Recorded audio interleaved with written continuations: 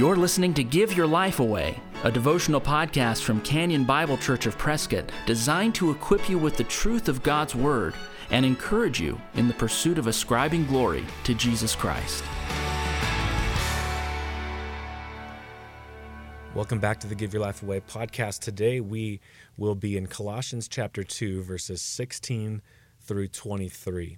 Paul writes this, "Therefore let no one pass judgment on you in questions of food and drink, or with regard to a festival or a new moon or a Sabbath. These are a shadow of the things to come, but the substance belongs to Christ. Let no one disqualify you, insisting on asceticism and worship of angels, going on in detail about visions, puffed up without reason by his sensuous mind, and not holding fast to the head, from whom the whole body, nourished and knit together through its joints and ligaments, grows with a growth that is from God. If with Christ you died to the elemental spirits of the world, why, as if you were still alive in the world, do you submit to regulations? Do not handle, do not taste, do not touch, referring to things that all perish as they are used, according to human precepts and teachings.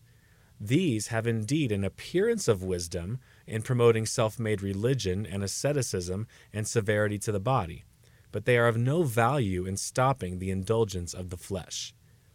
In these verses, Paul's telling the church that in addition to your faith in Christ, you do not need to practice Old Covenant Judaism. You are not to be disqualified by other people because you don't practice asceticism or angel worship. Asceticism is defined earlier in the passage by Paul, but we can say that it's when you punish your body for sins, or when you when you try to keep yourself from sin by some sort of self-flagellation. Additionally, you aren't disqualified from Christ when you don't receive the visions that other people receive. So remember, what was happening in Colossae was that people were saying, it's great that you have faith in Jesus, but you also need to do these sort of ascetic practices, or you need to observe the Sabbath, or whatever it may be.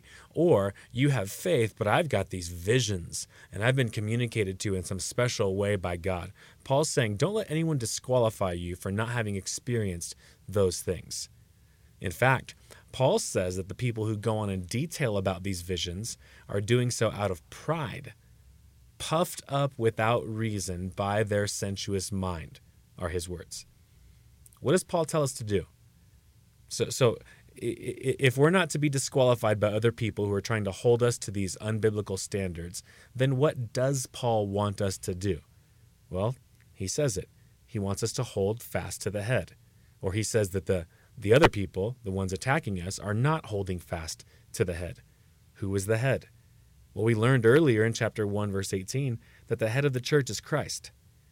Today, some who profess Christ are fixated on visions, dreams, selling everything and becoming poor, and even advocating that Christians should practice the Old Testament Sabbath and festival rituals. Paul states that Paul states that there are problems with these misunderstandings. First, the Old Testament rituals were meant to point to Christ. Remember earlier in the passage, he said that these things are a shadow, but the substance belongs to Christ. Secondly, he says that they go on about visions, and that's a sign of pride. Third, he says ascetic practices cannot do anything to stop the lust of the flesh. So punishing your body because of sin does not stop the lusts of the flesh. What does Paul want believers to do? As I said earlier, he wants them to hold fast to the head. Hold fast to Christ. So Christian, I would say this. Keep trusting Christ to lead you by his word. Keep trusting Christ in his sacrificial death to give you standing before God. Keep trusting in his promises as you fight sin. Keep praying to him. Keep communing with him. Keep singing to him. Hold on to him for dear life. Your Christianity is summed up in one word, Christ. When you live this way, nobody can tell you that you're missing out on anything spiritually. If you've been encouraged by the Give Your Life Away podcast, please share it with a friend. And if you'd like to get in touch with us, you'll find us online at canyonprescott.org. Thanks for listening. Join us next time for Give Your Life Away.